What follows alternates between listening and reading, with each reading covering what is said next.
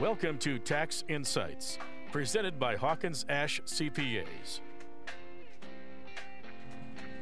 And welcome back to the program. Hello, Jeff. How are you, sir? Very good, Terry. Excellent. Jeff, today we're going to be talking about ways to save for retirement, a very important topic for our listeners. Absolutely. So whether you're an employee or you own your own business, retirement plans can be the best way to retire with dignity. With fewer companies offering pensions, it's really important that we save on our own for our own retirements. That being said, although workers are getting better, most still need to contribute more. As employees, it's critical that you take advantage of your employer's plans, and those plans, in a lot of cases, offer free money. Absolutely. So what types of retirement plans are available? There's really 6 different kinds if you don't count the pension plans. You can do an IRA if your employer doesn't have a formal plan, and as most of us know, as long as we fit into income limits, we can make contributions to our IRA, which is deductible, but later on when we take that money out, we have to pay taxes on the money we put in, plus any of the earnings. There's also Roth IRAs. Roth IRAs work a little bit differently. So you can put money into a Roth IRA, once again assuming that your income limits are there, but that is not tax deductible. But the advantage is when you take it out, you don't pay tax on what you put in or any of the earnings. So that is what a lot of people really like to do. And then you have your 401ks, your Roth 401ks, simple IRA plans.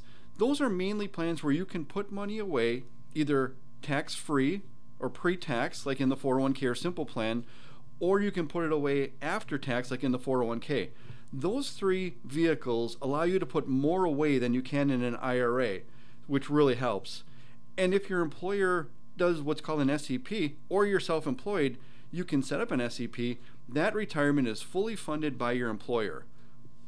So it's important to talk about the options with your tax preparer, but it's even more important that people start to contribute. You may say that there's no room in your budget to be able to do it, but I would come back and argue with, if you start off with 1 or 2%, and then every year just bump it up 1 or 2%, it's probably something that you're not going to even notice. Plus, like I mentioned earlier, there's free money.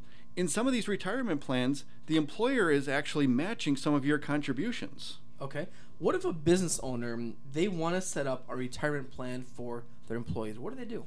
So if you're a business owner, there's many options available that can provide benefits to your employees. Like we talked earlier, the 401ks, the simple plans, the SEP plans. My advice would be to talk to your CPA if you're interested in setting up a plan. Okay. Out of curiosity, Jeff, is there any of these retirement plans the best one, or are they really all just different? They're really all different. Now, if you look at an IRA, your limit is fairly low.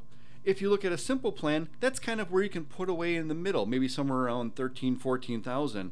Or if you want to put more away, the 401k is probably beneficial. So it really depends on where you want to be in that saving spectrum.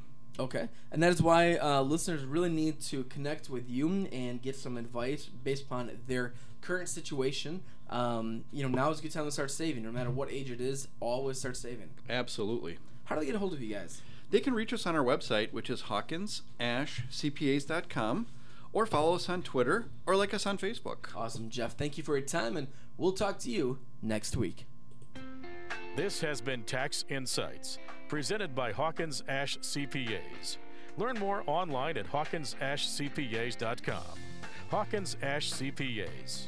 Part of your business, part of your life.